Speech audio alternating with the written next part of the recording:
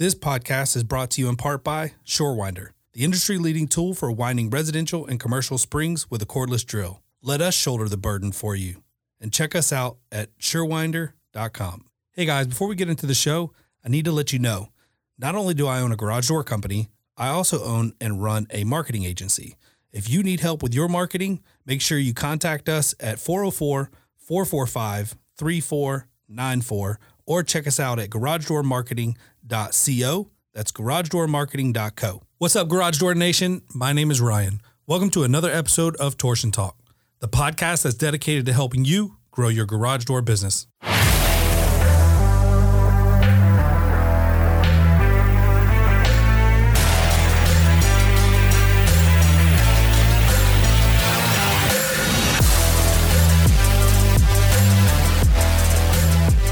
Guys, you do not want to miss this episode. It is going to be amazing. You got to listen to the whole thing. Matt Weber with Alpha Overhead Doors out of Montana. He is doing incredible things. Lots of changes. You're talking about a guy with a teaching degree trying to grow a business to $40 million. He talks about some of the steps and gets really nitty gritty. I think you're going to love it. Sit back and enjoy. Hey, good morning, Matt. How are you? Good, man. Good, man. How are you? I'm doing well. I'm really excited to have you on today after a few conversations about you and Alpha Overhead Doors. I think you bring a lot of value, and I want to share some of the conversations that we've had together. As a matter of fact, I even cut one of our conversations off just so that we didn't get too far into it. So I was like, this is so good. Like, we got to do this on a podcast. Right on. But I love talking shop with you because I feel like you're a little bit ahead of where I'm at. And I feel like we're kind of share the same philosophies. And so I learned so much, and I feed off your energy, and I like it a lot. So I want to talk a little bit about Alpha Overhead Doors today. And so tell us a little bit about Alpha, how long you guys been in business, how you got into it. Well, it was family business, and it came out of a construction supply company that my parents owned, that my dad owned here in Columbus, Montana. And back in the 90s, the mid 90s, when the building market crashed, we built pole barns and installed our own doors into it. So we figured, since people aren't building right now, people aren't buying building products, everybody still has garage doors that they need fixed. And so that's where it came from. Started with RW Enterprises, Robert Weber as my dad. So RW Enterprises, and then in 2006, we incorporated into Alpha Overhead Door. Nice. And so tell me a little bit about your entry into it. Yeah. So the very first door I ever installed, I was 10 years old with my old man. Wow. Yeah. So I can take you to the exact spot. I can tell you the exact size it was. I mean, it's really cool kind of thinking back on my history in garage doors. So I worked with him a lot. I was homeschooled, so I got to do a bunch of work. As a homeschooled kid, I learned a lot of good work ethic from my dad, which is something that I really appreciate in today's world, and seeing, some of the problems that we have with younger generations and work ethic. But so that's one thing that I really appreciate. And but there came a point where I left Montana. I was never coming back, and I was never going to be in garage door. I was never going to install another garage door in my life, So I went off to school and actually got a teaching degree to teach history. So back when I graduated in 2009, I couldn't find a job anywhere. Teaching is kind of in that middle of that recession. Yeah. So my dad was struggling, or not struggling necessarily, but kind of a small mom and pop, doing things here and there, and needed some help. So I decided to come home, and that's history. So yeah, that's kind of how I got back into it. Started at the tech level and worked my way up to now buying the company from them. So that's nice. So did the teaching degree help you in any way doing what you're doing now?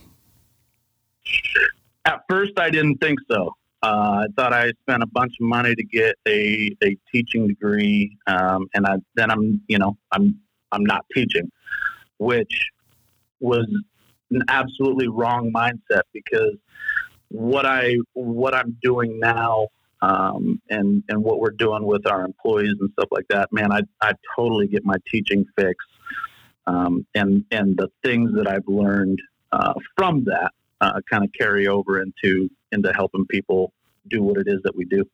That's awesome. Yeah, I was curious if you felt like that was a total waste or if you're using it, but it sounds like you definitely learned some things through school and stirred that up and that you're applying now. Yeah, for sure. So one thing that you and I definitely have in common is a culture first mentality.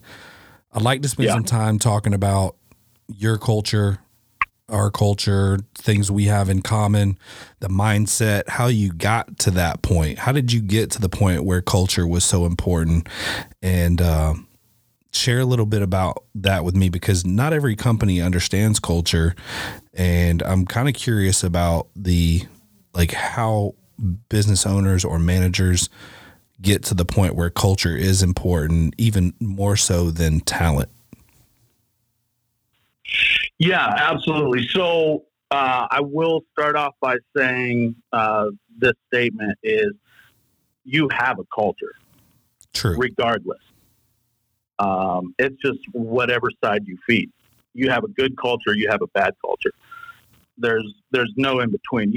A company will have a culture. If you have employees, you have a culture, and it's up to you then to develop what it is that in your people, I guess, if I can say that.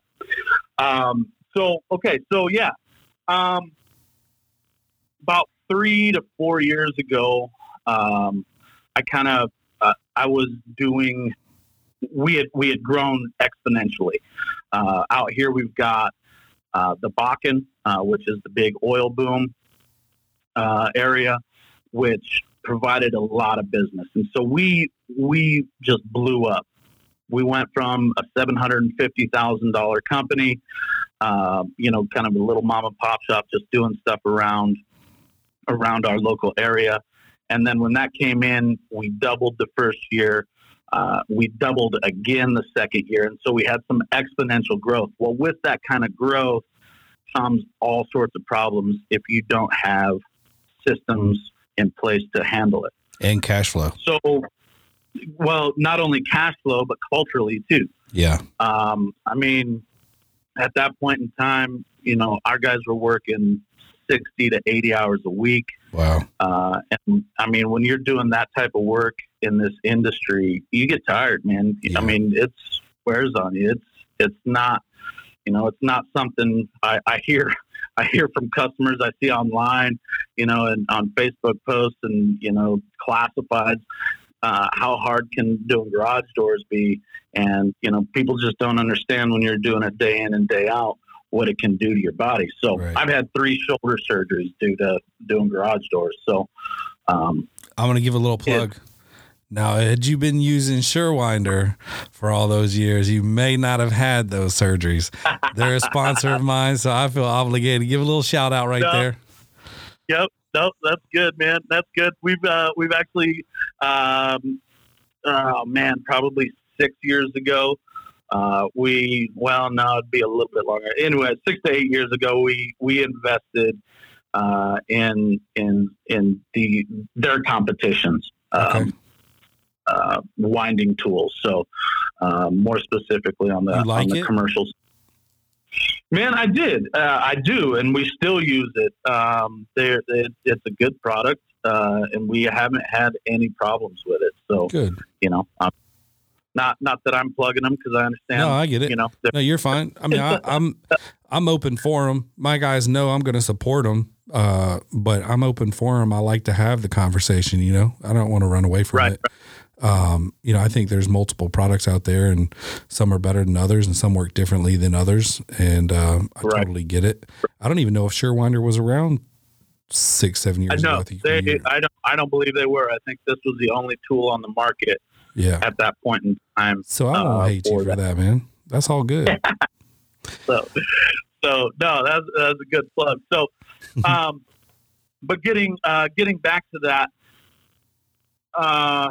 My dad had some health problems, some health issues that kind of forced him to take some time off. My mom then also had some health problems. They're both doing well now, but they had some stuff go on that they needed to kind of pull out and pull back on the amount of stuff that they were doing. So I stepped into a large role, not knowing what it was really that I was doing. I had been a technician my whole life. That's what I'm good at. That's what I enjoy doing.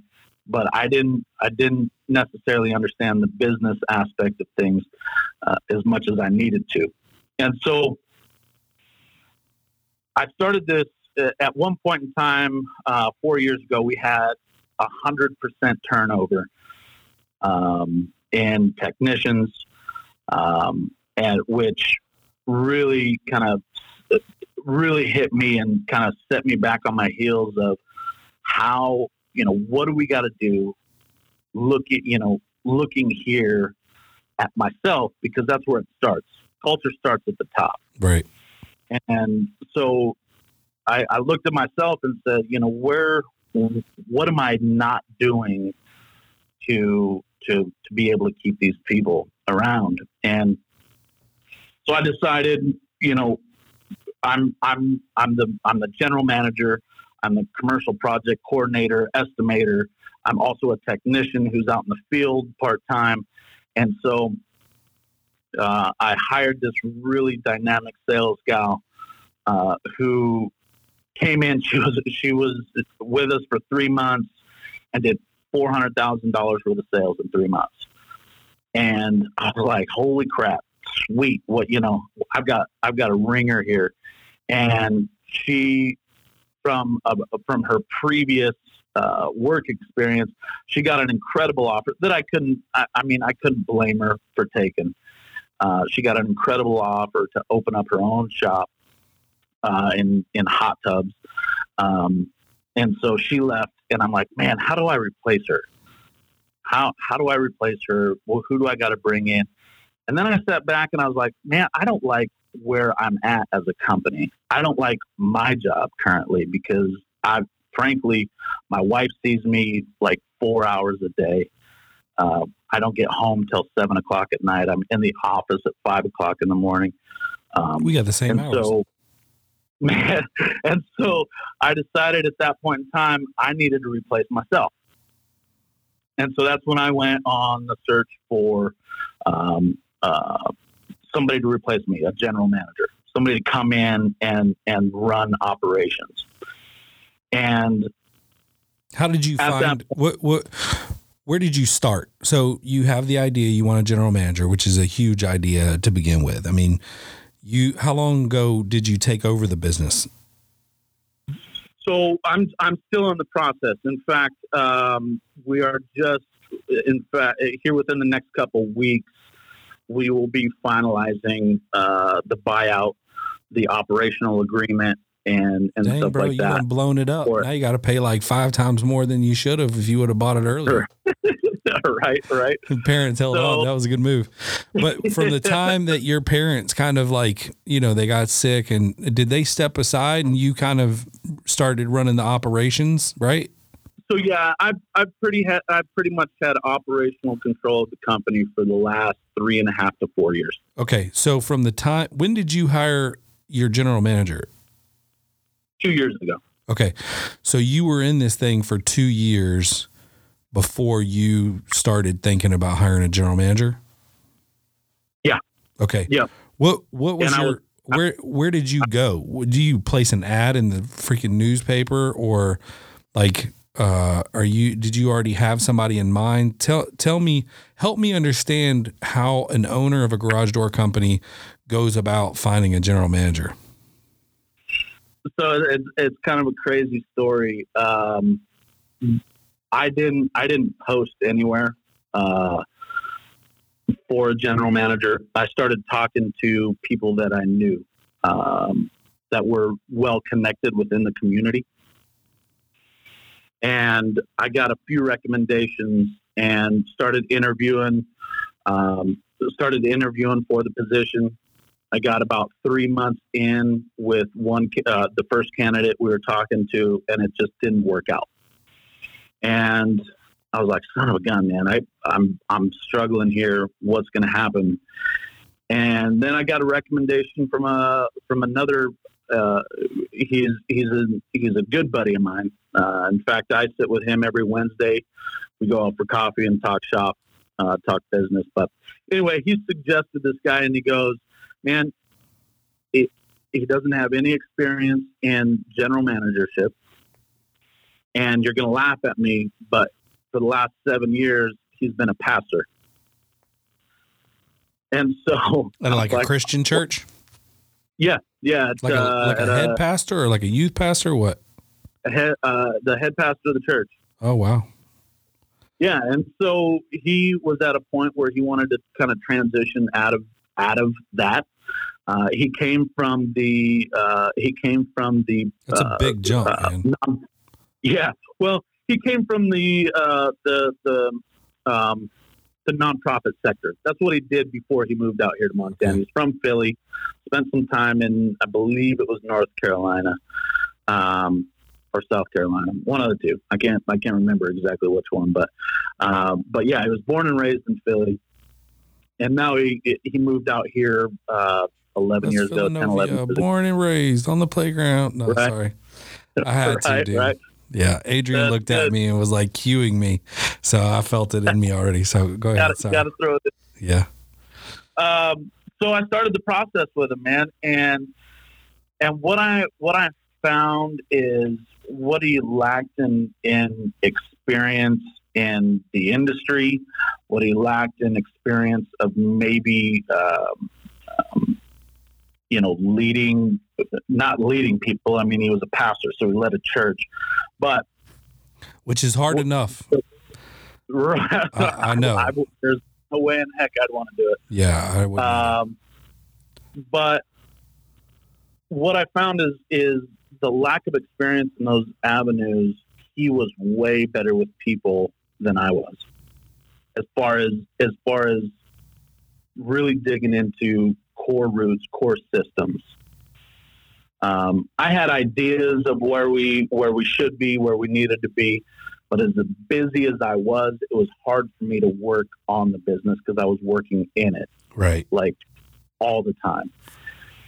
And so we went through about a 3-month process of interview and kind of going back and forth, came to an agreement, and he came on board, man. And from the get-go, I was extremely blessed, and I feel that that first candidate that didn't work out was a godsend that it didn't work out, because Jonathan is somebody that outside of Alpha, he's a good friend of mine, and he's also somebody that I feel that I'll be connected with in business forever. For a very long time. So him and I just clicked. He's good at the things, you joke about it. It's almost like a marriage. He's good at the things that I'm not, and vice versa. Yeah. And so from that point, the culture, I talked to him about my goal of being a preferred employer. That's something, as a company that we wanted. That was actually my mom's big dream, was to be the area's preferred employer. Well, how do you do that? And so we sat down and started brainstorming. And from that came a whole bunch of stuff. And I will have to plug that I have a business coach. And he has helped me out with a lot of those decisions. So he sat in those interviews with me. So I have. What background does he have? He is now when I say business coach, it's more on the personal and system side. Yeah. because he is his background. I mean, he's owned restaurants. In fact, I just had him on my podcast here last week, come in and talk about some stuff business wise. And so he has helped me develop systems. And through that, through developing systems, when people know that that they're cared about, two, that they have clear and accurate communication as to their job responsibilities, their job duties, that creates a culture. Right. When you don't have clear expectations, when you don't have clear work agreements, when you don't have all that stuff, it creates and breeds. The employee doesn't know what it is that they're supposed to do. The owner or manager feels that they've trained them well enough. And so there's a disconnect if there's no communication. Well, also too, something we've experienced, I'm sure you experienced it, when you're having growth. I mean, you've grown faster than us, but when you're experiencing growth, the processes that you started with when you were at 700 aren't applicable at 1.5 or 2 million. So you're constantly evolving the process, and you're having to train and make sure everyone's on the same page with the changes in the processes so they scale. That's something that we've definitely had some growing pains on here. Absolutely. And amongst our manager, our manager core, our C-suite, if you want to put it that way, we have a saying with them of the systems and the people that we have that have gotten us to this point are not going to get us where we want to go. So you either have to, one, you're going to change your systems, and two, you either have to change your people or change your people. And by that, it's you grow, you coach, you bring them along with you. And if they're not on board with that, then you got to change them out with somebody else. Right.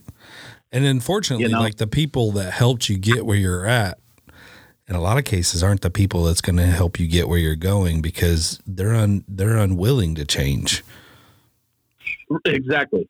And those that are unwilling, culture is very important. We developed, when Jonathan came on, we developed 7 laws for Alpha Overhead Door. Yeah, I love these. Operate. Go ahead and walk me through those and walk our audience through, because when you told me these, I haven't done this yet, but it's definitely something I'm going to chat about with my team. Go ahead. Right on. Yeah. So when we first got into it, my business coach is actually who told Jonathan, Jonathan actually is the one that came up with it.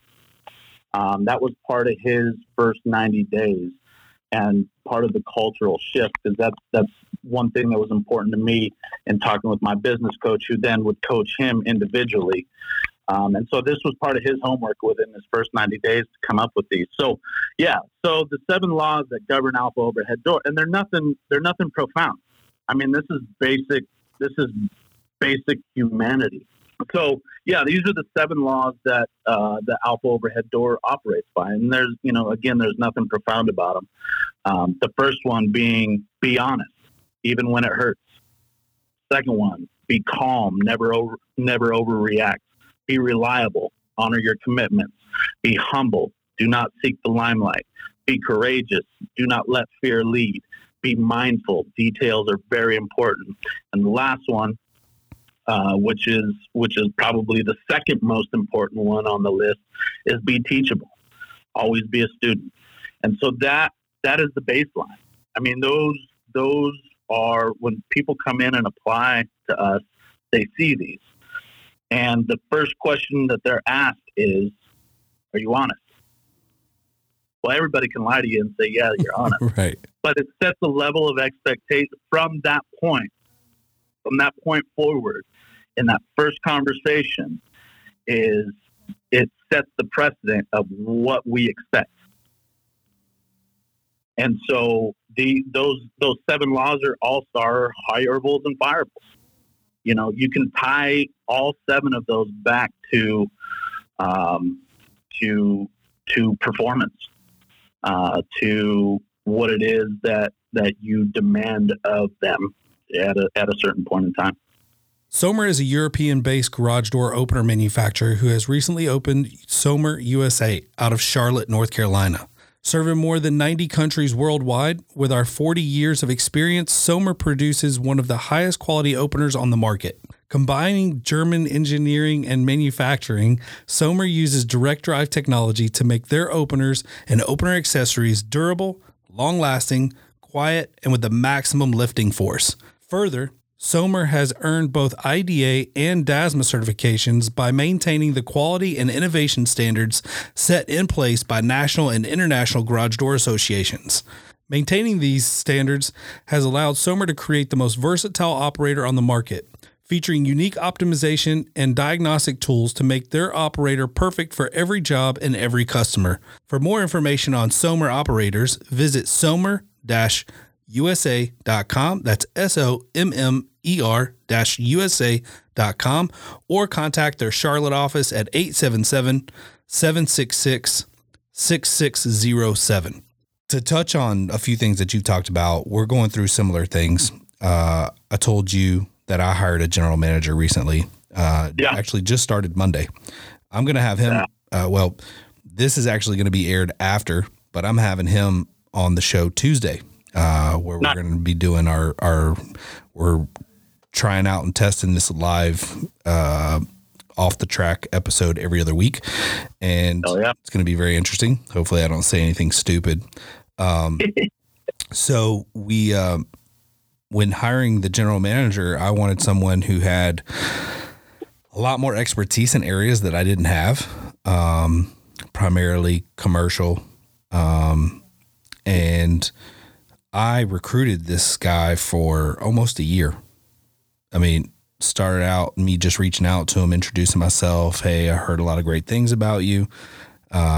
Would love the opportunity to meet you sometime. And, you know, he was open to just hanging out and talking shop because that's his personality. He loves to do that. And first time, second time, third time, I just start falling in love with this guy. And I'm like, man, this guy's really cool. You know, like I like him. And I could see myself, working with him. So I offered him a position with our company, and he turned me down. And I was like, man, that sucks, because I really felt like we were like hitting a groove there. Like I could really use him. And then I was like, okay, so more time goes by, and I'm still keeping in touch with him. He's keeping in touch with me. We're still chatting, and I found his hot button. And so I used that hot button and offered him a different position, general manager. And he had to take some time to think about it. But once he made his decision, he was all in. And he's only been here for less than a week. But the change already is great. And you know, I think anytime that you're a leader, you got to look at yourself and kind of point the finger at yourself first if you have failures with your staff. And 100%. I'm fully responsible for a lot of the failures that we've gone through, the lack of growth, and I know my weaknesses. My weaknesses is I'm a serial entrepreneur. I've got a marketing company. Well, I'm focused on that, and I'm not putting 100% effort into air and overhead doors, but I expect my staff to put 100% effort into air and overhead doors, but they don't have a manager 100%. So bringing in a general manager who can hold them accountable and train and spend time with them and give them what they need, I think was critical. At the same time, it's like, well, that's my baby. Like, I started that thing from scratch. One man show, and here we are. And so it's very difficult. Part of me is like, doesn't want to let go. Part of me is like super relieved. So I'm dealing with a lot of different emotions. And for the first time in a while, I think it was yesterday, was it Wednesday? I was driving down the road and I was like, man, I don't have anything to do for the rest of the day. And I was like, what the heck? This is crazy. And it was like 4:00 in the afternoon. So I was like, I'm going to book a massage for tomorrow. And that's when you and I had talking. It was funny that you had just gotten done with a massage and I had a massage earlier. And I love massages because I hold a lot of stress in my shoulders and my chest and middle back. And I'm sitting a lot now, so my lower back. And I just thought it was cool that I had free time. And for me, culture first. I tell people I've got an employee first mentality, but at the same time, I feel like I go out of my way to not inconvenience people as much as possible. And I value family time so much that I'm willing to sacrifice my own family time so my employees don't. And that can be unhealthy in a couple ways. It's extremely unhealthy for sure. And so I have always tried to bail my guys out every chance I get. And it's just, it's a bad thing, in some aspects. I feel like my heart is right, but I feel like it's a bad habit. And I think I'm counterproductive to the culture that I'm trying to create by doing that. But my guys get home, they spend tons of time with their family, and I try my best to protect that. But at the same time, there's got to be balance, Yeah. And if I could speak a little bit to that, the culture of accountability, is important. And when you have something fail within your company, when you have to bail out, somebody, whether it's out in the field or a salesman or, somebody in your office, it's in most cases the lack of a system. Correct. Or if the system is in place and it's not being followed. So what I found is in setting up these, and systems can mean so many different things. Systems are just ways of handling your everyday job duties, in regards to every aspect of your company. And so when you have a breakdown in your systems, what is your accountability measures? How do you talk to that employee? How do you bring them along to understand, hey, we have agreed that this is what it is that you're supposed to be doing. And if you don't do it, we're going to have a conversation about it. Right. I'm going to coach you. Is it something that, one, you don't feel trained well enough in? Is it you don't have the proper materials or the proper stuff to make you for you to fulfill that obligation in your agreement? And so the culture of accountability is big, and everybody that works for Alpha Overhead Door, they have, so there's three different areas in which when they come on, they agree to things. So the first thing that they see is a job description. And that's the overall view of what it is that they're supposed to be doing. I think that's so underrated.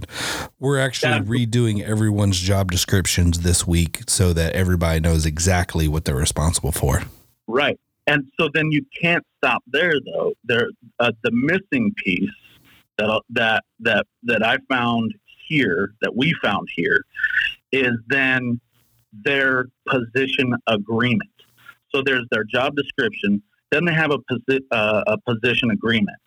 And what that is a breakdown of that first document. So that's the breakdown of the job description.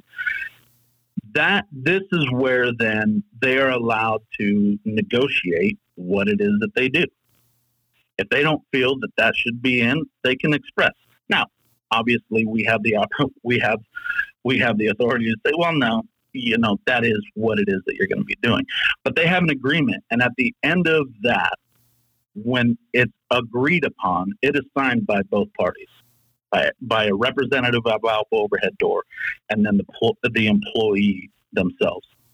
So not only have they seen the job description, but now they have actual physical duties that they have agreed to do. That is their job. And then the next part of that, the third part of that whole deal is the compensation agreement. This is then where we lay out. So most everybody here, and we're working on the technician side of things, but most everybody that's new that has come in has those first two done.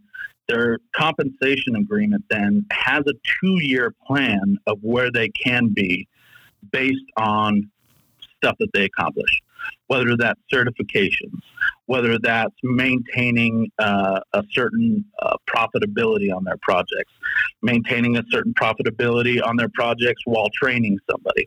So it is all laid out for them so that there's no ambiguity. Ambiguity is the killer of anything is the killer of culture. I will not back down from that. If something isn't set down in stone, it will kill your culture. And so it's really important to have those things in place that they agree to. Because once they agree to it and they have input into it, it becomes theirs. Right. I'm not dictating to them what it is that they have to do. Right. We are not dictating to them. They have agreed to do it. And we're trying to hire grown-ass men, right? So, I mean, like, we shouldn't have to babysit. Now you know your expectations. If you need to review it, there's the paperwork. Like, read it every quarter, whatever you need to do. But we're all professionals. Handle your business. Do your part. It's like a football team. If the linemen don't block, the quarterback's going to get hurt. Then the team loses. So, I mean, you have to – I mean, I feel like we all need to step our game up. I mean, I know here sometimes like there's some complacency and that frustrates me more than anything. And I just get to the point where like I'm constantly learning, constantly reading, trying to get better. And, if you've got people around you that are complacent and you signing books to them and checking, I didn't really read that one. That's frustrating. Like I get irritated. When you have a strong culture that your employees are bought into, those type of people don't last very long. Right. Because then they're not trying to live up to your standards. Your employees are protecting your culture. Yeah, we're not there yet. We got a lot of work to do. It took me forever to get there. And again, I don't know everything. And we have our own struggles, and there's stuff every day that we've got to deal with. I mean, it's not. I'm not here saying I know everything, because I am learning right along with the best of everybody. Yeah. This is just the way that I've done it, and we found some success in it. And things change, and then we'll adapt and overcome when they do. So tell me a little bit about what you're doing now. So you've hired a general manager. I assume he's gone through some sort of training, like with garage doors, because he didn't have that strength. No, actually, like nope. Screw that. That's what the guys are for. That's what the technicians are for. Exactly. And I didn't hire him to come in to need to know. I hired him because I know the garage doors. I know the industry. I've been in it. I've seen a lot. I mean, you can learn stuff in the industry every day. Correct. So there's guys out there that are like, man, I don't need to learn it. No, I learn new stuff in the door industry every day. And I've been doing it since I was 10. And so, it's one thing for that, but I did not hire him to come on to know garage doors and learn garage doors. In fact, if he never installs a garage door in his life, it doesn't matter to me. Now, he's been on in projects and seen how guys do it and stuff like that to learn their processes, to see if there's any efficiencies that we can find. But I hired him to manage people. That's good. And so that is... What does your day look like now?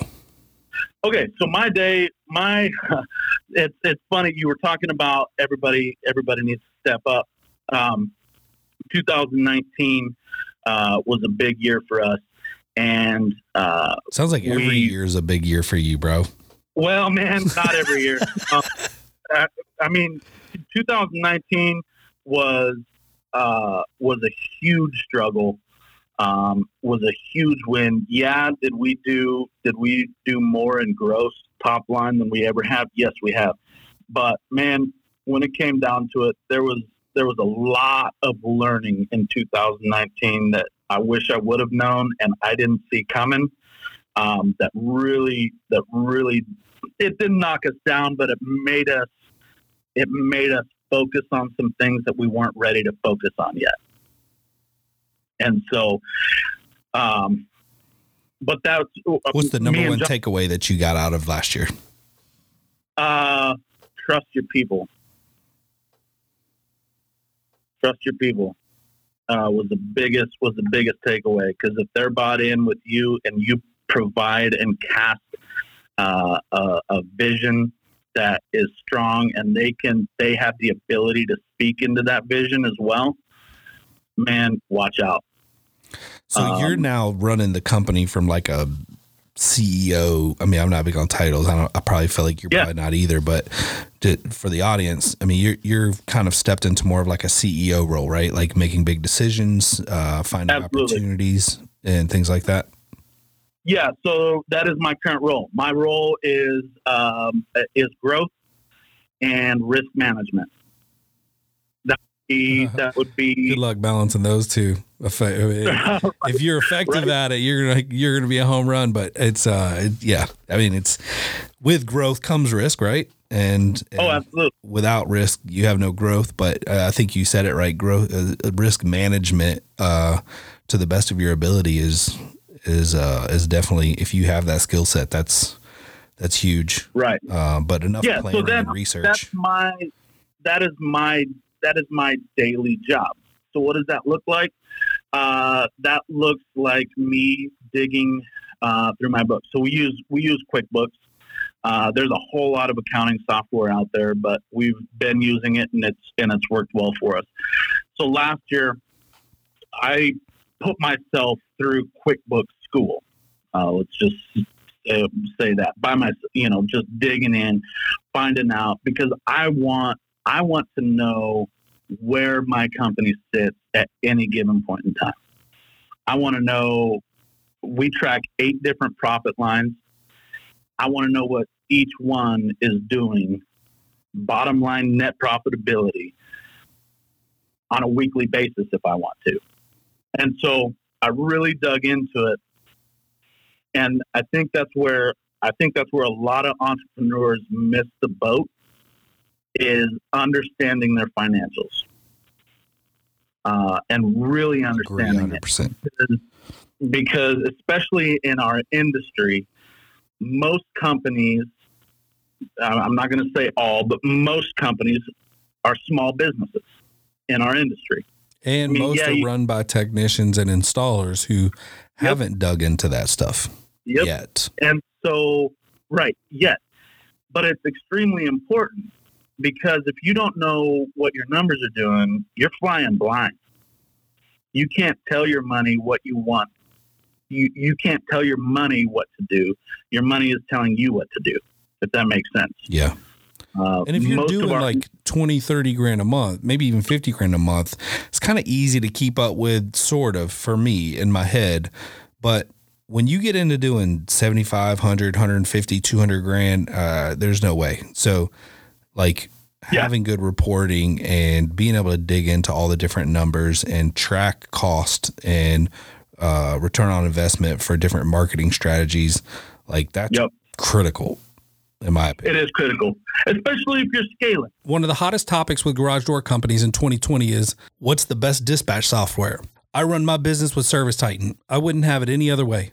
ServiceTitan is the premium software that allows you to run every aspect of your business quickly and smoothly. It's not just a dispatch software. I use them for credit card processing, marketing automation, business intelligence, follow-up, and even maintenance agreements. My staff likes it because they can build quotes quickly and easily, and the price is already there. I like it because I get a ton of 5-star reviews from customers who love the automated communication. We've seen a huge increase in our revenue per job by offering set pricing and multiple quotes. If you're interested in scheduling a demo with ServiceTitan, go to servicetitan.com/torsion talk or call 888-809-7457. Return on investment for different marketing strategies, like that's critical, in my opinion. It is critical, especially if you're scaling.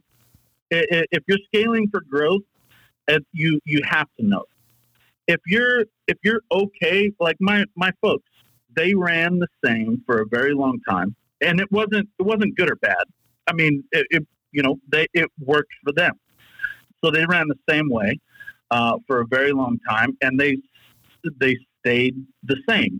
Profitability wise, typically, top line was typically the same.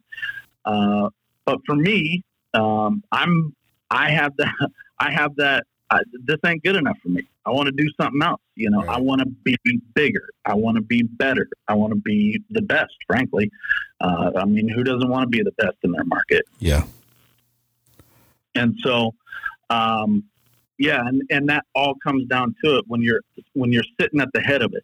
Because I look at it this way: if I'm driving and I've got 22 employees in my van. Let's just say I've got a big van. I've got all 22 employees in my van, and behind that, I've got more vans full of their family. How many people do I have to take care of as the owner, as the leader of this company? I don't just employ and provide for my 22 employees. Right. I provide for who it is that they touch on a daily basis. I have to provide for their family. And so it's extremely important to know where you're at. And when your employees know that is a concern for you, they get on board even more. Yeah, they're appreciative. We just had, January, I'll just throw this out there. January it felt like a slow month for us. We did 18% more than we did the year before, but we also had another 7 technicians on the book. So it felt slower, and it was slower. Our full-time in our handbook, our full-time is 32 hours. As long as you're pulling 32 hours a week, you are a full-time employee at Alpha Overhead Door. And we did that so that people could partake in our benefits that we offer to be able to do that, even in our slow times. And so, we didn't have enough work for everybody, and I don't mind saying this because January, February are typically our slow times. Right. We are now. With that being said, we are working on a plan to make ourselves a recession-proof company. That is some homework I've given my management. Is how do we in the middle of a recession? How do we not participate? What can we do to set ourselves apart so that we can continue to grow even in the time of a recession? So I know it's not popular. I started this process, the recession-proof thing, 3 years ago, because my biggest fear of getting into home services, because this isn't what I was. I'm not from home services. I'm not from garage door industry. It seems very unstable. And so for me, anything with building, construction, stuff like that. So I didn't really want to get into construction. So we do 98% of everything we do is retrofit. And, what was it? A couple of years ago, I started doing research on the past recession that we just went through, especially in the late 2008, 2010, 2011 range. And I was wanting to see what are some trends that I could find and maybe possibly apply those to my business? Yep. You know what I found? The number one takeaway? What's that? Auto parts stores thrived. I can imagine. Because everybody's to do it themselves. It's the day YouTube has changed everything, so people can now feel comfortable doing it themselves. And so I created a business, and it was August 2018. I launched a parts store, and we started selling parts, and that business now grosses. I mean, I think last month we did almost 10 grand. Wow. Okay. And we are looking at getting into shipping. We're selling doors and parts to people nationwide, and it's crazy, man. Like I think the limitation geographically for being a home service business, it definitely puts you at a disadvantage. I'm used to selling things and doing things where I'm on a national or international scale. So naturally my background's like, okay, well, how do I get this to, not be landlocked? And, for me, that was sell doors and parts online and ship it to people. For sure. So that's what we're doing. And I don't know if that's a similar path that you guys are thinking, but I'd love to hear some thought on that either now or later. And we're trying to get a little bit down the path here because we're getting close to the time frame I'm trying to stay at. But right. Oh man, I got to looking at the time on my phone. I'm going, goes fast, man. Goes fast. Yeah. So you guys are selling parts? We do to walk-in customers. But other than that hasn't been something that we really do a whole bunch of. I will for 2019. I mean, total for doors and everything like that, it was 1.3 of my total gross, 1.3% of my total gross, and so it wasn't a large number. Yeah, I'm trying to crank it up, man. I want 100, 200 grand a month of door and part sales. Yeah. Minimum every month. Yeah. All right. So new door sales. Speaking of which, you and I had some conversation yesterday. I'm in a position where I'm kind of, we've set it up differently. When I started the business, my cousin who worked with me, I got him a job at the software company I was at. I don't want to say this out loud in case he listens, but he really is a genius. Good Lord, I'll never live that down. But you don't want to give too much credit. Yeah, he's super smart, super stubborn as well, but he did a really good job for me in a time where I needed it. And our old CEO, we had gotten acquired, and he stayed for a while and then left and went to another company. And he called me and was like, hey, can I interview John for this role I've got open? And I was like, yeah, go ahead. So John left and went to a company that eventually ended up getting bought out by Carvana. And so he's working for Carvana now. But after that, I was like, you know what? We're gonna just have tech sell doors. And then I'll sell doors too. And so I ran around, sold new doors, and we had technicians helping me out with that when I was too busy or couldn't get to it.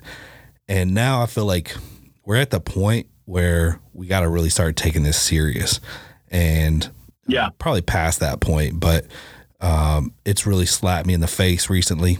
We started taking a look at like closing ratios, missed opportunities and things like that. And it's definitely dropped over time. I think part of that has to do with we're trying to hold and maintain the integrity of our pricing where we're selling at decent margins. And I know of probably two companies that if they know we're involved, they drop their pants. And I guess profit's not important. It's more ego driven. And so, we go up against some of those companies. And so naturally we'll win some of those, but not all.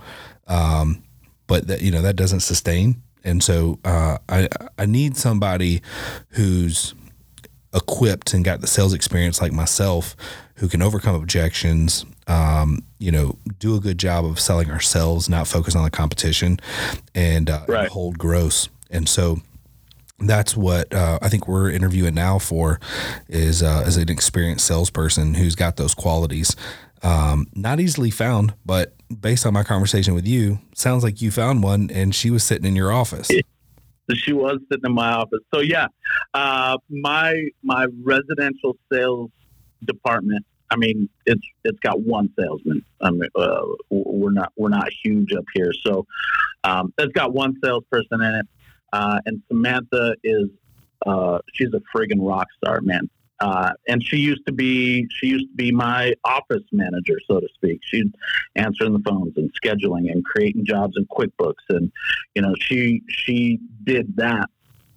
And then, with the growth and where we wanted to go, we're looking at, who can we get as a salesperson? And what we looked at her, and because she was so good with customers on the phone. I just picture her sitting at her desk, like eating popcorn or something. You guys are having this conversation. Y'all both look at her and she's like, what? And you're like, what do you think about getting a truck? No, I'm just kidding. It was kind of like that. And, I will say this, going just real quick, a real quick side note. You hire technicians to install doors and service doors. Technicians are typically not your salesmen. And that I found that just by lanes and offering. Like, we offer bonuses if you can sell. Man, I still have yet to pay out bonuses to technicians for selling stuff. It's just not their bent. But getting back to Samantha, yeah, she's a rock star, and she had zero sales experience. Granted, she got her introduction into the industry by sitting at my front desk, answering phones, talking to contractors, talking to people, and yeah, man, she's a rock star. So we based then off of that, we hired a commercial service sales gal, Christine, who's freaking killing it. And one thing I will throw out there, we use, and it's the only nationally recognized, you hear personality test and it turns a lot of people off, but it is the only one that will stand up in court if you're sued for discrimination. And it's the Kolbe test. Kolbe, Kolbe. Everybody that comes in for a management level position takes that test. And so we have developed, so Christine has the same type of numbers as Sam, because Sam is killing it. We understand, okay, she has something that makes a connection.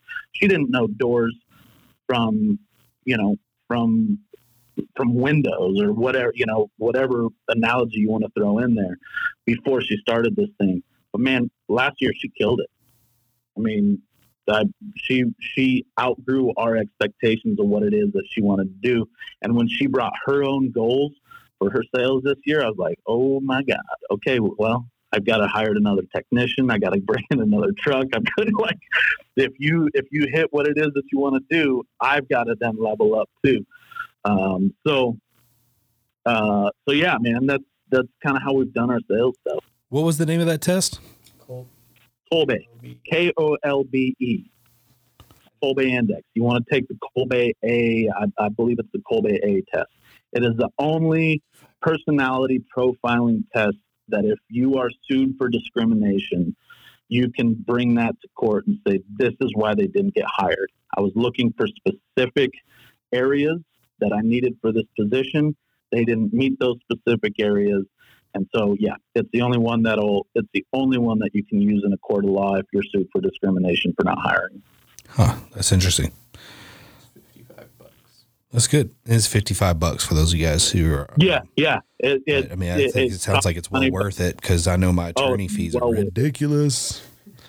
Right. All right. So you found your office manager. She was doing a decent job in the office. You were happy with her, but you had this opening, and you guys are like, wow, learning curve may not be horrible. You're going to have to teach her the tape and what to look for.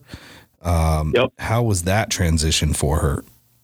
Man, it was a little rough at first, but it's like that whenever you're training somebody. I mean, that training is inefficient across the board. You bring on new people, and you can expect to see a dip in efficiencies.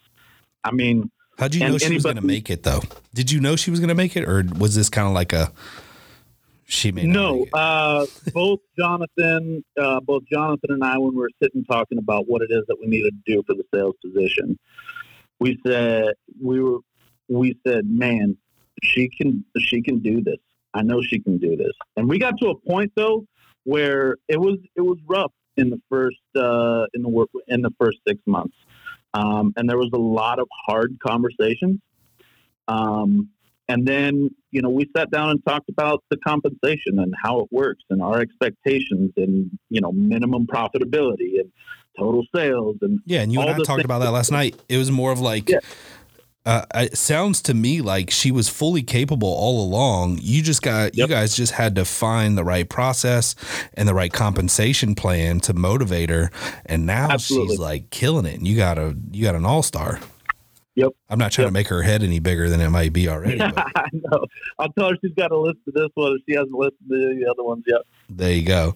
So, that's great. And so you're bought in on a dedicated salesperson, but we even talked about a female salesperson. That's just human psychology, man. You look across the board and women do better at sales than men.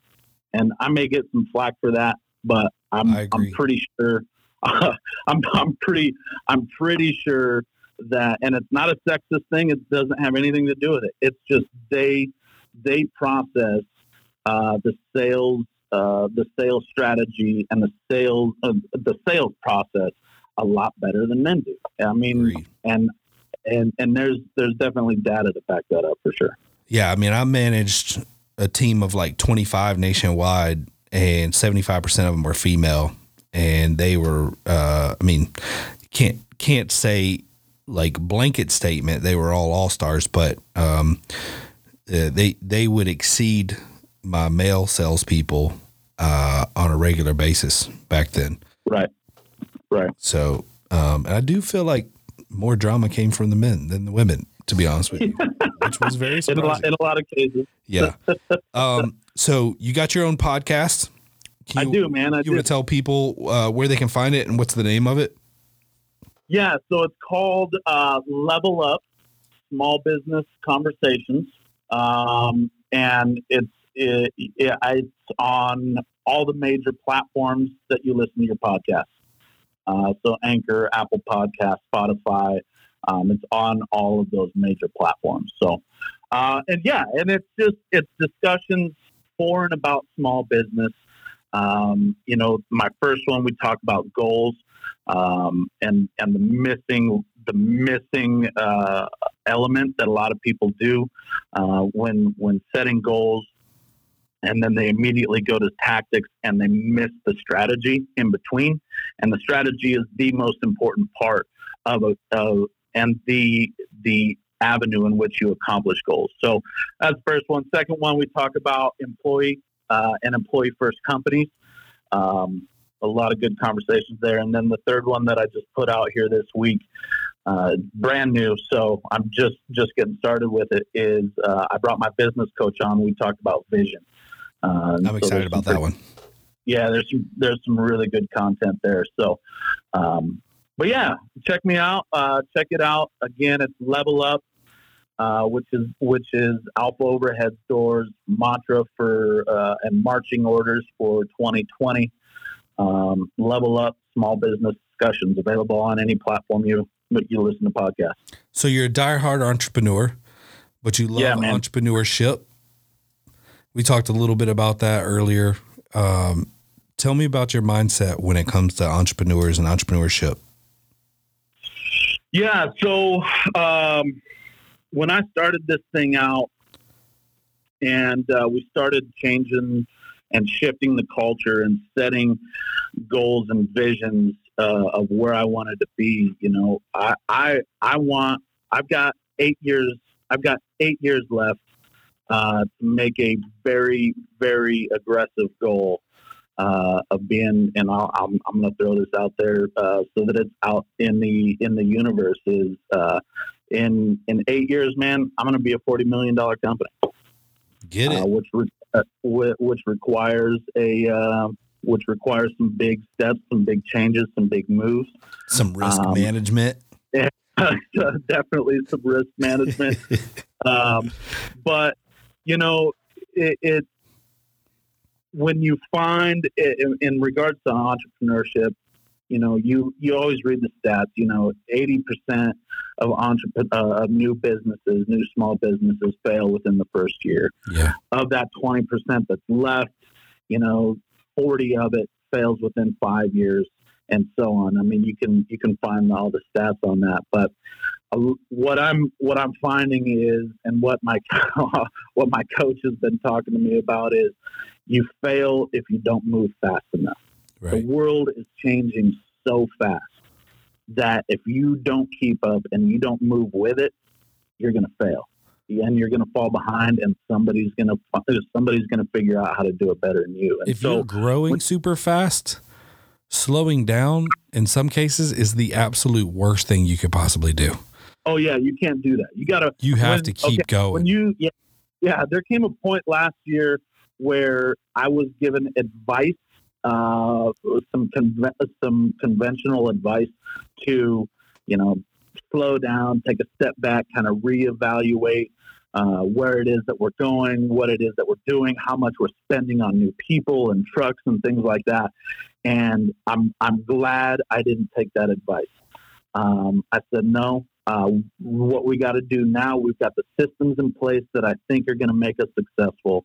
We've got the people in place that I know are on board and want to grow with us. And we put the pedal to the metal, man. And the last half of the year was freaking insane. That's awesome, bro. I'm proud of you, dude. I'm your biggest fan. I'm going to be cheering you on. 40 million. There it is right there. He put it out there, ladies and gentlemen. If he doesn't make 40 in 8 years, well, we're going to go out there and give him a noogie. Right.